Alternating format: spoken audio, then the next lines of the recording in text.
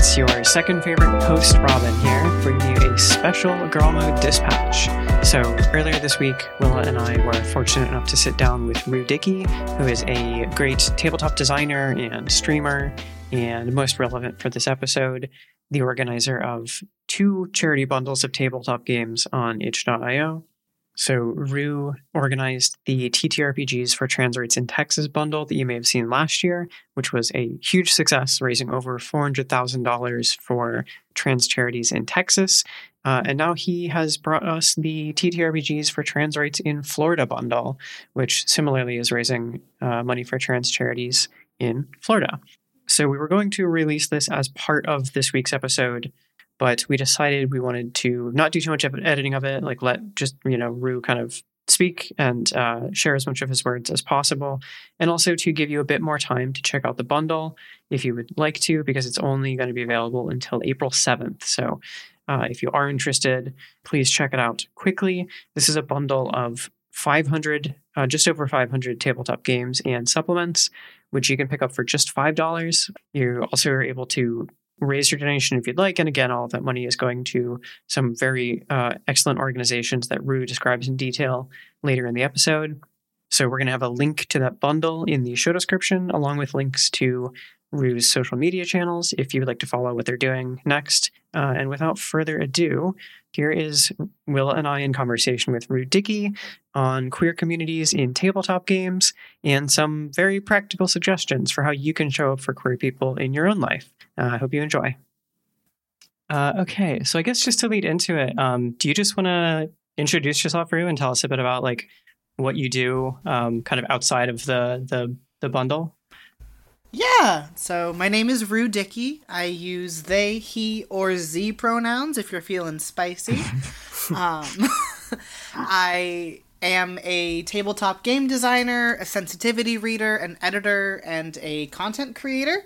I perform on actual play streams, and I build cosplay costumes and compete professionally in the costuming space. And then game design-wise, I do independent work as well as freelance for larger publishers. In my day job, I work in marketing, so I do marketing for a community center, and I do freelance marketing for tabletop Kickstarters and those sorts of things also. Yeah, very cool. To go back like quite a ways, like how did you get into tabletop games to begin with? Like both playing them and then eventually like designing them? I've been playing tabletop games for 15 years? Yeah, wow. Let's go with 15 years. That seems right. I've played D&D since 3.5, and other games more frequently since about 2018. And in 2019, I think, was the first stream that I was on, so I had been just playing kind of casually at home with friends and playing with my friend group at college and those sorts of things. But back in 2019, a channel that I like to watch did a really big charity meat grinder where essentially I think they had like 40 or so people who would just essentially tag in when someone died. Yeah. And we raised money for, I want to say it was a domestic violence charity. And so I played in that and found that I really liked it. So I got more involved in streaming communities. I did a lot of work and still do work with Heroes Without Limits, which is a disabled and chronically ill tabletop RPG community. So we do streaming, we do fundraising, and we also do consultation for tabletop publishers that want their books to either have better disability representation or just be more accessible to play and those sorts of things. Mm-hmm. So I do community admin work over there. And so I got into streaming that way. And then I really sort of got more into game design and writing in 2020 when I was at home from my day job, because everybody was. Yeah. And I had a lot more time to like explore creatively. So I had been writing my own like homebrew D&D stuff the whole time because I GM, so I had been writing it for a while, but I was like, why not start publishing and writing my own little games and things like that? So I I participated in a lot of game jams in 2020 because I was like, I have nothing better to do. And so I sort of fell in love with game design through that, and have been writing them since. I do more freelance work now than independent work. I haven't written a game for myself since last summer, which is kind of sad. I'll get back to it eventually, but I gotta pay bills, so... Yeah. It's hard to balance those things. So that's really cool that, like, your first streaming experience was also for, like, charity, bringing charity into the TTRPG space. Most of the streams that I do are charity streams. Mm-hmm. I'm in 2 ongoing campaigns, but aside from those 2, I play essentially almost exclusively in charity games. Yeah, that's cool. I know, so for you organized the TTRPGs for Trans Rights bundle last year, and that had like a really massive response. Have you found like these streams tend to like, is it kind of up and down for them? Or do you find that like when you do charity streams, people tend to like show up for kind of whatever you're there to support? It's sort of a little bit of both, I will say.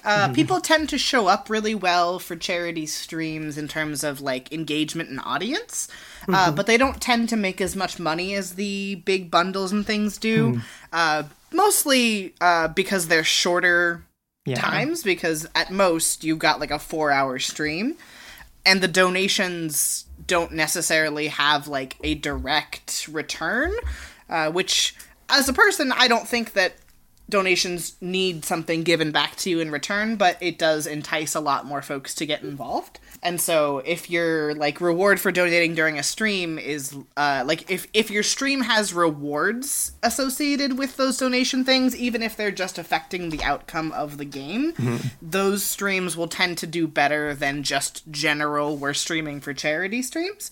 Because as a community, we love when things are gamified and incentivized. Imagine that. Yeah, it's very, who knows?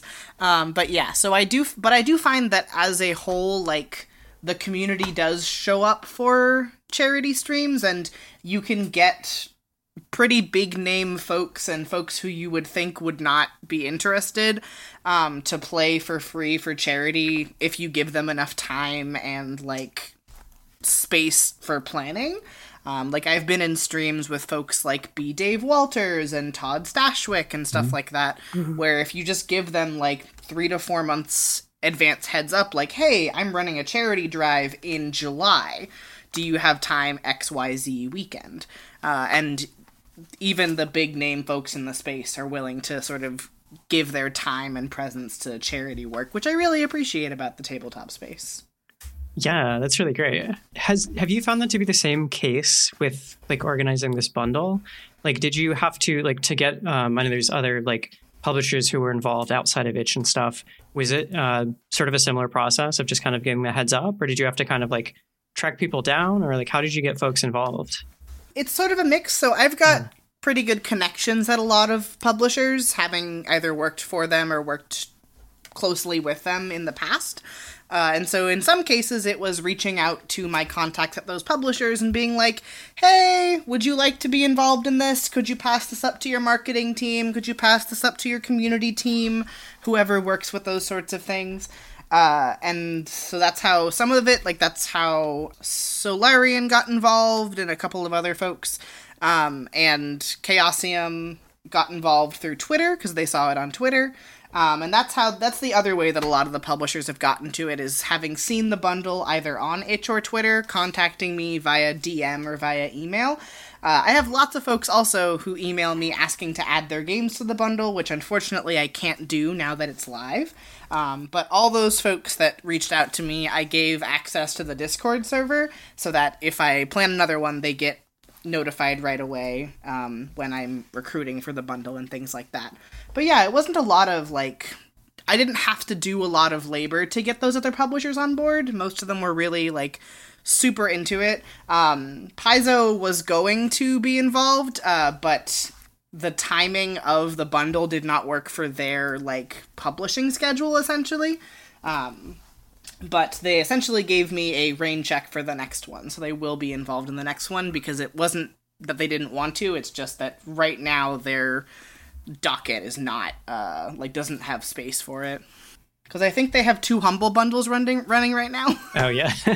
Or they have so many bundles going at a time. Yeah. Something I'm, very curious about is, obviously, you did the bundle last year, and returning to do it again, this time for, to benefit Florida. What have you, learned coming into it the second time? And were there, changes you had to make or things that were, more difficult the first time around that you're kind of I know how to handle this now? Oh, yeah. So, the first time I did this, when I set up the bundle, I set it up on my account, and I did it without, direct help from itch. So, 1, I had to input all 500 games manually. That's a nightmare. I promise. That's not fun. Whereas, if you do it the way that we did this time with the game jam and working with itch, they have a back-end algorithm that can just auto-dump them into the bundle, essentially, which is great. But more importantly, getting in touch with the charities and getting them onboarded is harder than you would think.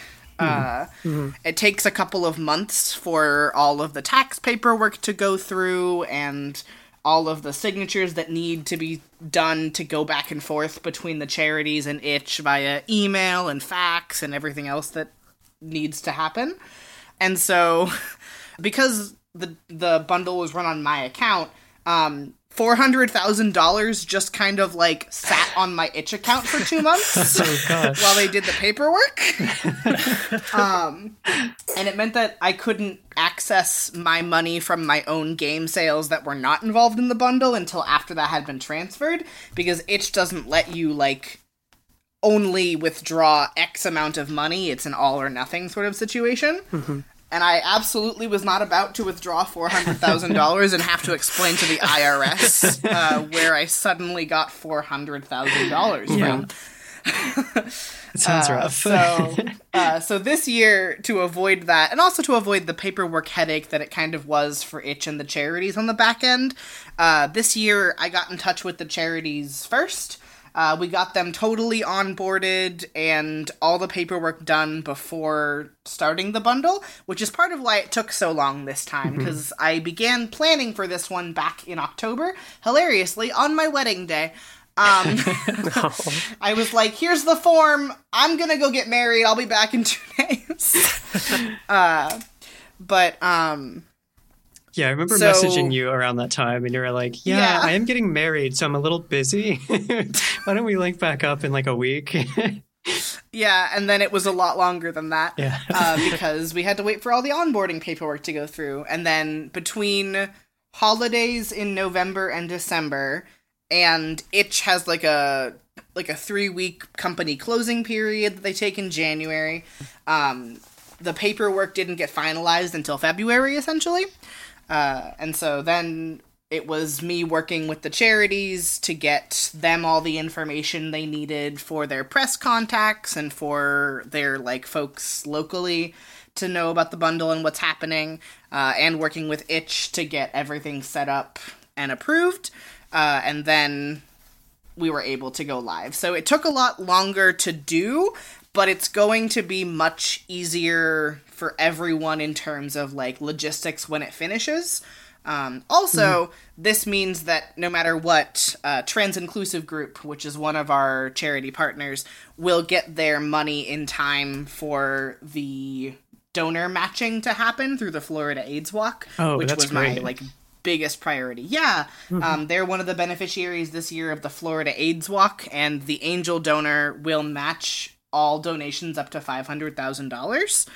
Wow, that's awesome. So even when we split that number in half to give half to each charity, Trans Inclusive Group will get theirs doubled. Yeah, that's amazing. Yeah. Do you want to talk a bit about the charities that are involved this time and how you found them and the kind of specific work that they do? Yeah. So I am a really big proponent of working with either trans-led or trans-centered charities for these bundles, and especially working with sort of smaller, more grassroots local charities, because bigger things like Equality Florida or Equality Texas, political action committees and large advocacy groups tend to be who get the big celebrity donations, who get lots of support from the media and those things. And their work is very important, and I'm glad they do it, but that money doesn't usually ever make it into the hands of a trans person. And I want to help people directly, especially when they're being so persecuted in these states. And so I wanted to get organizations that work directly with trans folks, and especially with trans youth in Florida. So what I did was I did a lot of Googling. My first step is always to Google things, but I also asked Twitter, and I asked on my Facebook page, and I also asked a couple of my friends who are from Florida or who have relatives that live there, like, if you were in Florida, where would you go? Who would you go to? And one of my friends who grew up there and their dad is still a high school teacher in Florida, asked their dad, like, if you had a queer student, if you had a trans student who needed help, where would you send them? And these two, like, charities, like, Zebra Youth, every single person I asked, like, mentioned. And then Trans Inclusive Group, I found through someone suggesting it and then doing a Google, like, deep dive. But yeah, so Zebra Youth is a network of organizations and shelters that serve LGBTQ youth, ages 13 to 24. So they run safe haven shelters if you have to run away from home or an unsafe situation. They have psychiatric care and medical care on site. They have legal assistance for folks needing to file for emancipation or deal with the legal concerns of being a child in an unsafe situation. They have social workers, they have support services, essentially everything you could possibly need as an at-risk youth in Florida. And they have sort of a network of these shelters and safe havens that operate throughout the state.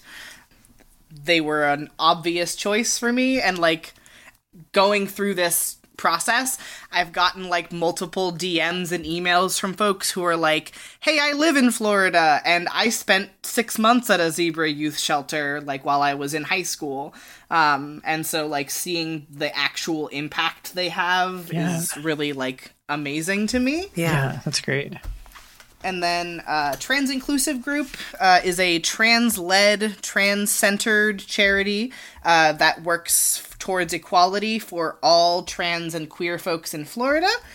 And they work both as a sort of direct engagement, supporting the trans community, getting access to gender-inclusive medical care, HRT, those sorts of services. But they also work with the hospitals and local care providers to train them on how to better serve their trans patients, and how to better support them in navigating the structure and stuff like that. And specifically also, Trans Inclusive Group is focused on ending the racial disparities in queer communities. So their focus is trans people of color first, and making sure that they sort of, like, build those bridges to trans folks who have not gotten the same amount of support historically. Yeah. You know, for me, one of the things that, you know, I've seen is the bundle, both the first time and this time around, it's like it gets a lot of good word of mouth and support because, you know, the TTRPG community and, you know, the queer community and trans community, we kind of put it out there and get it around. But for me, something that I've always been frustrated with like trans rights lately is like getting it out to people outside of the community.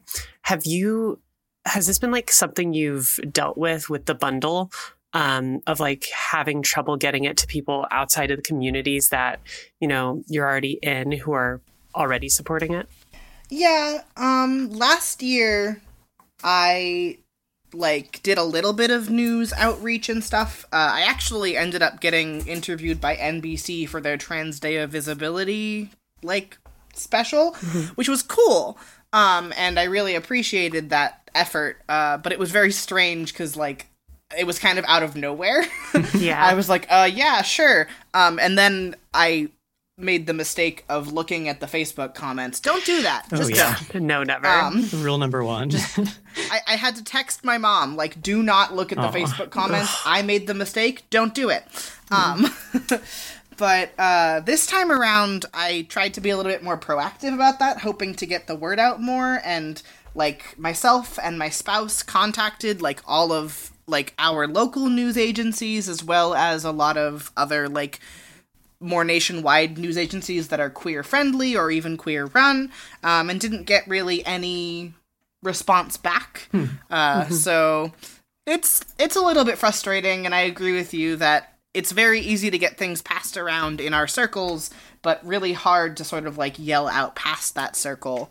And I have not yet succeeded in finding a way to break that barrier. I'm working on it, but I have not figured it out yet. Yeah. I mean, it's rough. Like, that's something I think we all see in, like, a bunch of different efforts where it's like everyone who this is already affecting and who knows about it is talking about it all the time. But to get, like, you know, cis folks generally more interested is much harder. That's something that really interests me about the trans inclusive group that you mentioned, like training up healthcare workers of, like, how to treat trans people, which I think is, like, an issue that a lot of cis folks don't even know is an issue, is, like, that kind of that lack of knowledge, that skill gap there. So there's, like, a lot of barriers to overcome there. Yeah. It's something that I always forget until I'm talking to a cis person. Then I'm like, yeah, I had to go doctor shopping for, like, 6 months to find one who wouldn't misgender me. Yeah. And they're always like, what do you mean? They're like, you don't like this doctor? And I'm like, well, it's hard finding a doctor as a trans person. Yeah. I think that also, to me, kind of ties into, like, the first bundle focused on Texas and this bundle focused on Florida, which are both states that have had, like, very public anti-trans legislation going on. But, like, even in the time since this bundle started to get organized, there have been bills, like, springing up like wildfire, like, across the country. So, like, do you see there being sort of a way for this type of fundraising to deal with something like that, that's, like, large scale, decentralized? It's not like these big flashpoints that you can point to and be like, here's the problem and we're going to deal with it. Like, what are kind of the limits that you see around this type of fundraising? Or do you think that there is, like, an effective way of dealing with sort of a more nationwide campaign with something like this? Yeah, I think the limitations of doing something like this for, like, not necessarily an entire country, but specifically a country as large as the US, is that we don't really have an interconnected queer nonprofit network. Yeah. If there was a nonprofit that did the work that these ones do in every state, then it would be a lot easier to be like, oh, we're going to donate to Grassroots LGBTQ USA, or some other better named nonprofit. But, like, there isn't that level of interconnectedness, and I feel like sometimes there is, like, regionally even, you can get organizations that work across multiple states or across certain areas, but you never find any one or even a couple organizations that will give you that full coverage across the country. And so it would be untenable to run what I'm doing for each state that has this, which is kind of depressing, I guess, when I think about it, because there are so many states in which this oppression is happening in that it has become essentially too fast for fundraising in this manner to keep up with. And that's not to say that I'm gonna stop. I intend to keep doing these, as often as I have to, I guess. But there is, like, a lot of labor that goes into these, both on, like, my end and Itch's end, and the charities who have to do all of the paperwork and the onboarding and, like, informing their members and their clients and things like that. And then all of the, like, financial labor that everyone who donates their games in is doing in those sales that those folks don't get because they've gotten the games through the bundle. And so I can only ask that of so many people about once a year before it sort of feels like I'm exploiting my own community to do this work. And so I don't ever want folks to feel that way. And so in terms of things this scale, I don't think it's sustainable to do very often. But I think smaller scale things like streamathons or other small charity auctions and fundraisers can at least get some money to organizations in those heavy need states. And for stopping this sort of thing nationwide, I think money is second to voice and visibility, because at the end of the day, giving money to charities is going to do amazing work, but it's not going to stop people from being bigoted.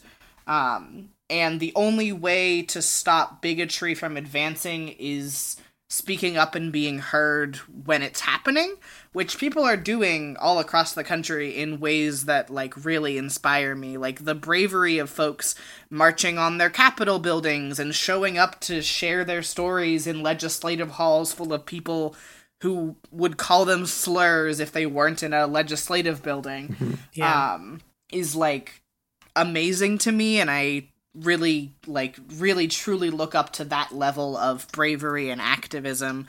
And I think that's the sort of thing that we need to support nationwide, whether it's paying bail funds for those folks or sending those folks the money so they can take time off of work and go to those legislative hearings and things like that.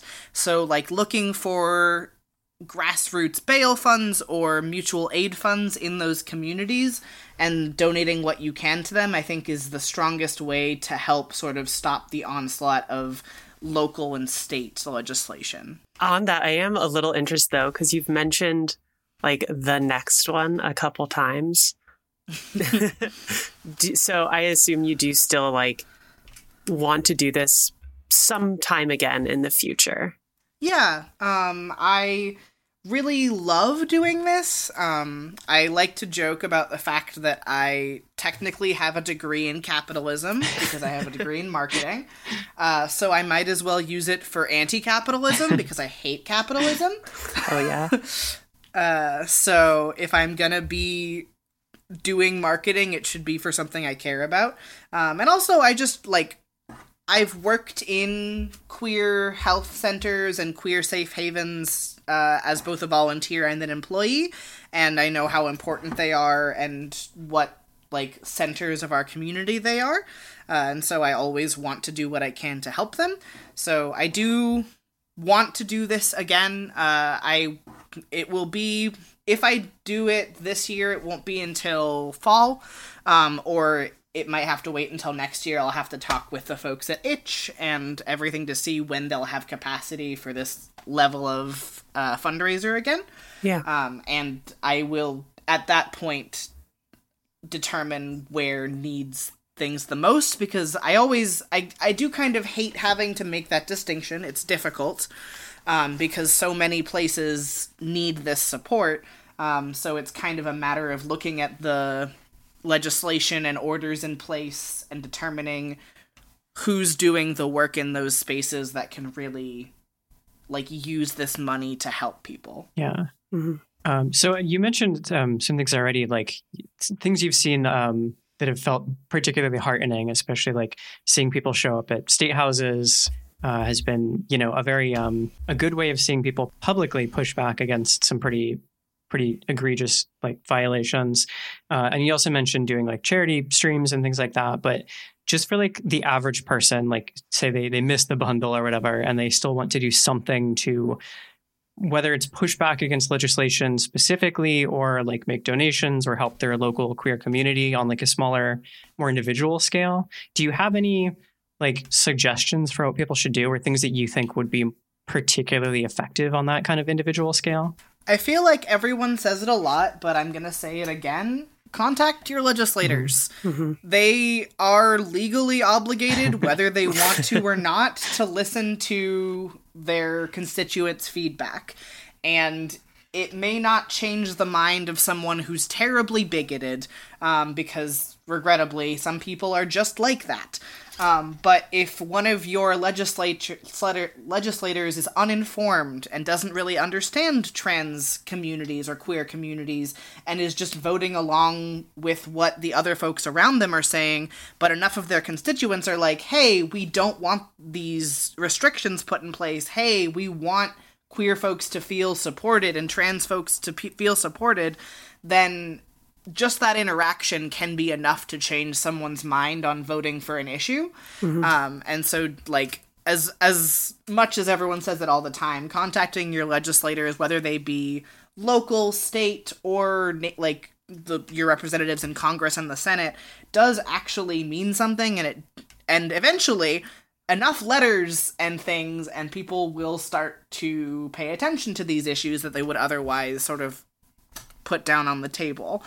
And that's sort of an easy and free thing that folks who at least are living in the US can do. For folks outside the US, I would suggest similar things with whatever legislative system your country has. I will admit, as someone who is educated in America, I know essentially nothing about the government structures of other countries, because they didn't feel it was necessary for us to know any of that. Of course. But if your country has a representative government, calling them, emailing them, those sorts of things. I also definitely highly recommend looking into any, like, queer centers or support networks in your area. If you don't know where to start, the local university or high school is probably a good place.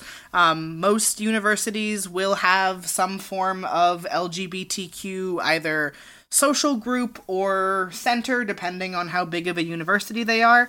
And some high schools will have GSAs and QSAs as well. And sort of reaching out to them and seeing if they need supplies or funding, because some of them can't accept donations of money, but they can accept donations of clothes or food for their food pantries or those sorts of things, and sort of reaching out to your local queer center, whether it be in town or on campus, and seeing, hey, what do you need? What is impacting you right now? And then you get that sense of, like, actually helping your community directly as well, which is really important, and sort of being involved in that space.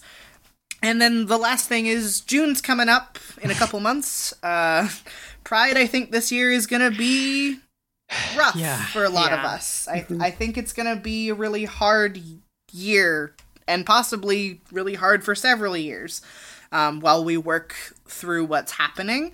And so showing up to events that your queer friends and neighbors and colleagues organize for Pride, not having your work's Pride events just being the 3 queer people who work in your office, and, like, showing up and showing out and doing work to help support those things. Like, you don't have to be a queer person to participate in organization for Pride. My mom has been on the organizing committee for Portland's Pride since we moved here.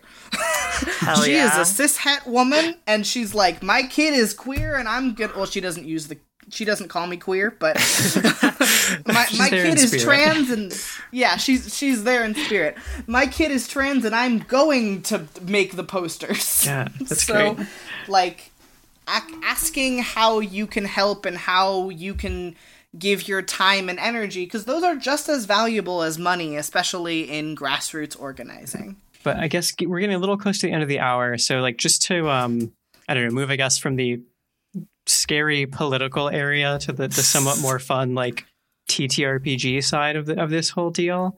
I interviewed you last year for Inverse for the last bundle, and you mentioned so we were talking about kind of like why so many queer people are drawn to play tabletop games. And there's, of course, the joke about how every queer person relates to the tieflings and all that. Me! Yeah. Which is, like, I love very real. Yeah. But, like, equally real is, like, it is a space for us to tell our own stories when there are so few spaces for that are provided for us, at least in kind of like a mass media sense. But something else that's really, I think, very special about the TTRPG community is a lot of creators are queer as well. I'm just curious, like, do you see that being the same thing that drives so many queer people to like try their hand at making this? Like it's just another way of telling our own stories? Or is there like, I don't know, something else going on there that you see? I think it's definitely partially that. Like, as queer people, the space to tell our own stories is really nice to have and really encouraging to like dive into. And so I think that is a huge part of it, definitely. But I also think that it's like tabletop gaming is the more creative and collaborative of the gaming industries and spaces compared to like video gaming and things like that. And that like spirit of collaboration tends to make some places, not all, more accepting of queer folks and more accepting of marginalized folks in general. Because if you're willing to collaborate on the story you're telling, you have to be open-minded, at least a little bit. And so that tends to make for a more open-minded space. Of course, this is not always true. You can find lots of bigots in tabletop too. But I think that that's really helpful. And like, I think especially right now, there are a lot of visibly queer people in tabletop, which is unusual for a lot of industries. Like, there are people at the very top echelon of tabletop RPGs, like folks that are on Critical Role, folks that are on Dimension 20, who are openly queer and successful and happy. And I think seeing that gives queer creators a lot of courage and a lot of joy in knowing that there is space for us here. And your identity, who you are, won't stop you from going places in this community. And so I think it's really empowering to see those folks in high places, or from a design standpoint, folks like J-Dragon, whose games are inherently queer and deeply like emotional and resonating. Seeing them do so well and perform so well across the board, whether the players are queer or not, tells us that our stories are important and that our stories are just as meaningful and, in a capitalistic hell, profitable as straight stories are, as cishet stories are. And so I think that's a really important part of it too. Yeah. Kind of going off of that, are there any games, in or out of the bundle that you think facilitate queer stories particularly well? I'm always a big fan of belonging outside belonging systems. I think their way of doing character gender is fascinating. Speaking of J-Dragon, one of Jay's games in the game of Jay's that's in the bundle is Wander Home, which is phenomenal. I love Wander Home. But if you're gonna play a game that's like distinctly queer of Jay's, I would want to play Sleepaway. Sleepaway is a summer camp horror game where you are playing camp counselors, and there is an external force known as the Lindworm that is threatening you and your students, essentially. And the genders in that game are so good and so relatable. So I really like Sleepaway. Thirsty Sword Lesbians is in the bundle, and Thirsty Sword Lesbians is one of the best games I've ever played, like straight up. Yeah. It's also won so many awards, and it deserves every single one of them. But there are also a lot of really fun, cool, small queer games in the bundle. There's a game, and I'm forgetting what it is called off the top of my head, but one of the games in the bundle is literally about being the only queer person at a party and how that feels. Oh, yeah. Is that This Party Sucks? Yes, This Party Sucks. Yeah. Yes, thank you. Yeah, it's a classic. And that one's really good. I love it. And then there are a lot of games that are like not necessarily explicitly queer, but the way that they are played and the way that you interact with them encourages like exploration of gender or exploration of anything, really. Especially like solo journaling games or two-player games. Those sorts of things are always very like cool and intimate, which I really appreciate. Yeah, those are all great suggestions. I've been like browsing the bundle this week and trying to pick out like my favorites. And I keep getting a list of like 25 games. I'm like, okay, pare it down a little. My absolute favorite tabletop game is in the bundle.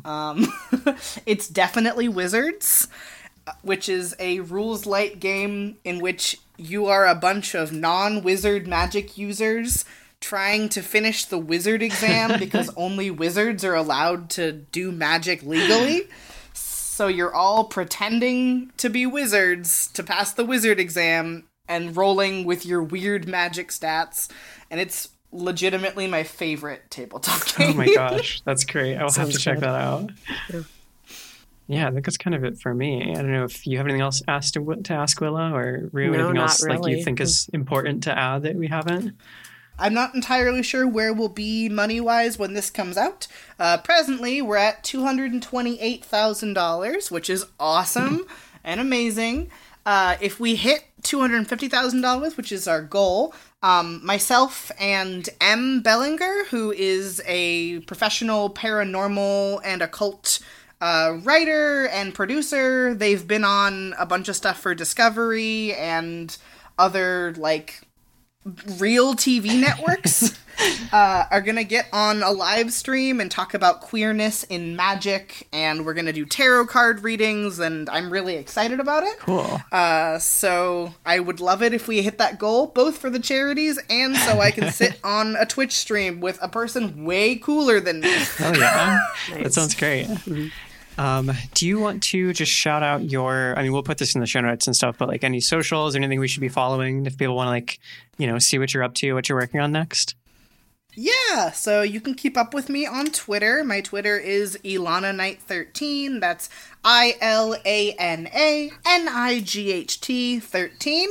And literally everywhere else, I'm just Ilana Knight, because I made a Twitter when I was 12, forgot the password, and Twitter will not give it back to me. So if you type in just Ilana Knight, there is like an empty Twitter that is also mine. Amazing. From over a decade ago. Amazing. So go follow both of those Twitter accounts. Yeah. You can follow the dead Twitter that I believe has 2 tweets on it.